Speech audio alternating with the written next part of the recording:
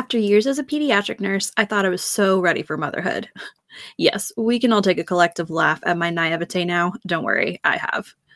In today's world, we're pressured to keep it all together as at an all-time high, and true community is increasingly harder to find. Where can we turn to for support, guidance, or just a plain chat about the real stuff? This podcast aims to be just that: community, education, and a real combo on all things parenting. So come take a seat at my kitchen table.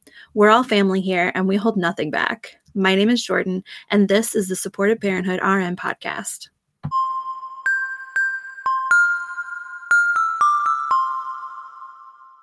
When I was 16, I watched the movie Iron-Jawed Angels about the suffragettes, and after watching this, I came home and announced that one day I would get arrested for a cause.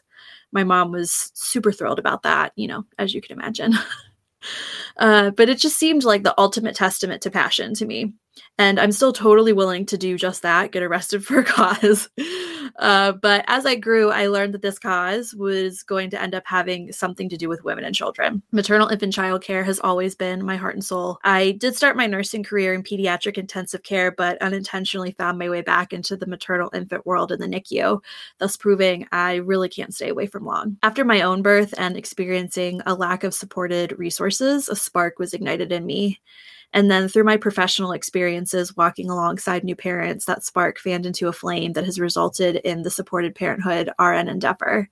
I have so many ideas, hopes, and dreams for where this takes me, but my biggest goal is simply to just reach and support parents in whatever way I can, be it in your ears, on your screen, through one-on-one help, through future programs. It doesn't matter. I just want to be there. When I was 13, my mom's best friend lived down the street from us, a bikeable distance. So I would often bike to her house after school and meet my mom there after work.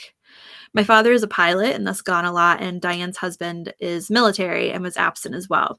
So my mother and Diane formed their own little supportive tribe. Many, many nights were spent around Diane's kitchen table. I'd be doing homework or joining in on the conversation as the other kids played together. My mom and Diane would just sit and talk and support each other in all life's highs and lows. This is actually what I wrote all of my college application essays on, because this experience, this community, this showing of female friendship just really embedded itself into my soul. And I realized at a young age that this type of community is essential to women's well-being. It's actually essential to all humans, but especially women and more so mothers.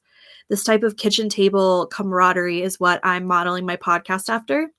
I hope you're able to brew yourself a cup of tea or a cup of coffee, or turn me on in those precious car moments that you get all to yourself and just sit and join the combo, knowing that you're not alone. And though we may not be talking face to face, I got you.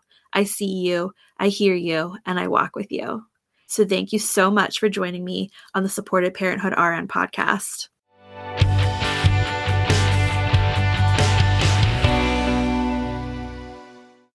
Thank you so much for listening. It's truly been a pleasure being a part of your day. If you like today's episode and want to stick around, hit that subscribe button. We would love to have you join us for each episode.